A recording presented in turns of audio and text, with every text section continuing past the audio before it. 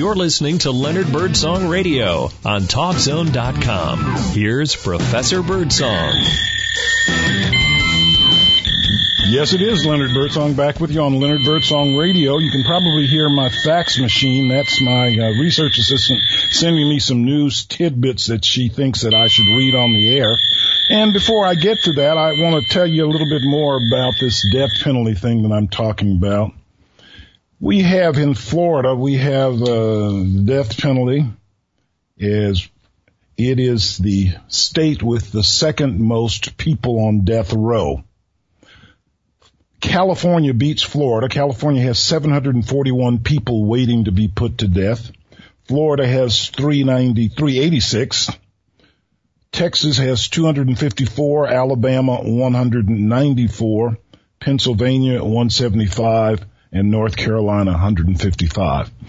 In Florida, they've just passed, the Florida Supreme Court has just come up with a new rule saying that in death penalty cases, the jurors must be unanimous, that is 12-0, in order for the death penalty to be applied. For many years, it was just by a majority. It used to be that a simple majority of 7-5 jurors, if 7 out of 5 agreed for the death penalty, the judge could impose it. The Supreme Court says that that is unconstitutional, and now we're supposed to have 12 unanimous votes. Maybe it's hard to get. I won't go into a lot of it. I think the death penalty is barbaric, and I think it should be done away with. But I'm only one person.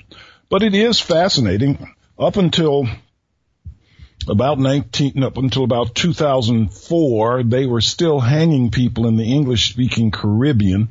I wrote a couple of articles about this. In 1999, there was a double hanging in Nassau, Bahamas. Now, people don't think of the death penalty in Nassau, Bahamas, but I was stationed there a year. I was a American consul with the State Department there, and there were no hangings when I was down there, but in 1999, they had a double hanging on the same day. It sounds barbaric. The next year, 2000, in Trinidad, they had 9 hangings over 2 days. This was a gang, a drug gang that killed people and sold dope. It was called the Dole Chadi Gang. Now, it made a lot of newsprint because I went down to Trinidad and I talked to a lot of people in the government there about hanging so many people at one time and whether this was a good thing. They thought it was. Trinidad is a 2-island state, fairly small. They don't want killers around, so they get rid of them. More importantly, Trinidad was the only island of the 14 English-speaking Caribbean islands to have women on death row, and I wrote about that, and they now have stopped hangings. There hasn't been a hanging since about 2003 or 2004. I think that's really a good thing.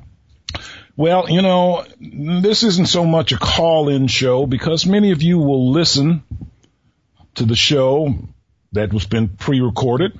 But, you know, you can still get in touch with me. If you have comments about anything I say on this show or you want to say you don't like what you hear, why don't you email me? My email address is simple. It's lbirdsong22, lbirdsong22@gmail.com. If you email me, I will talk about what your email on the next show. So lbirdsong22@gmail.com. That's my email. You can email me. You can also go to my website, leonardbirdsong.com. You can find out more about me. You can also see the books that I have written, and you can buy them if you want to. But also, you can look at my blog. Some of the funny stories you hear on this program have been posted on my blog over the years. The blog is www.birdsongslaw.com. Now, before I go on to another topic here, let me just finish up with what I want to say about the death penalty. I came across this information not too long ago, And the evidence shows that only 30 people were sentenced to death in the United States in 2016. That's the lowest number since the early 1970s, and a sign that there is a decline in the use of the death penalty. I hope it declines to nothing.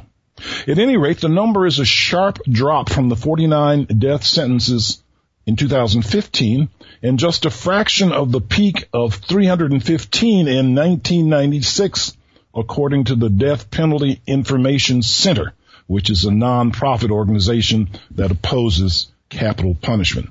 Now, maybe that's more information than you wanted to know, but I was here to give it to you. Let me give you some of the news tidbits that my research assistant had sent me. Maybe you want to hear about this. Some of this is funny, some of it's tragic. She sends me one. The headline says, Mr. Doubtfire. You remember there was a movie called Miss Doubtfire a long time ago, starring Robin Williams? Well, Mr. Doubtfire, a New Jersey police officer rushed to help a homeowner whose house was on fire.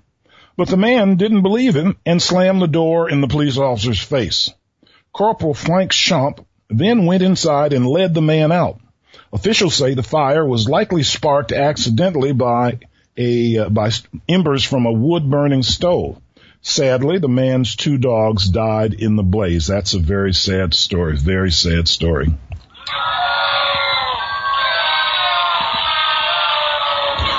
But don't you get the headline, Mr. Doubtfire? And there really was a fire. All right, so that's a news tidbit. Let's see. Okay, folks, it's not that funny. It's not that funny. Here's another one she sent me. Another funny headline. Ears, your punishment, lady. E-A-R-S. E-A-R apostrophe. Ears, your punishment, lady. A Massachusetts woman who bit off a portion of a cop's ear during her arrest outside a bar was sentenced recently to 4 years in jail. Emma Wiley, 19, of Marblehead, Massachusetts, pleaded guilty to assault and battery on a police officer and mayhem. A lawyer said she has mental health problems and she feels sincere remorse. Patrolwoman Jessica Rondinelli responded to reports of a fight outside of a Salem, Massachusetts bar in August, according to the prosecutors.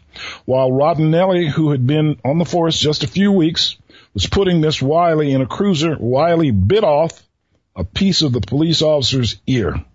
Doctors were unable to reattach it.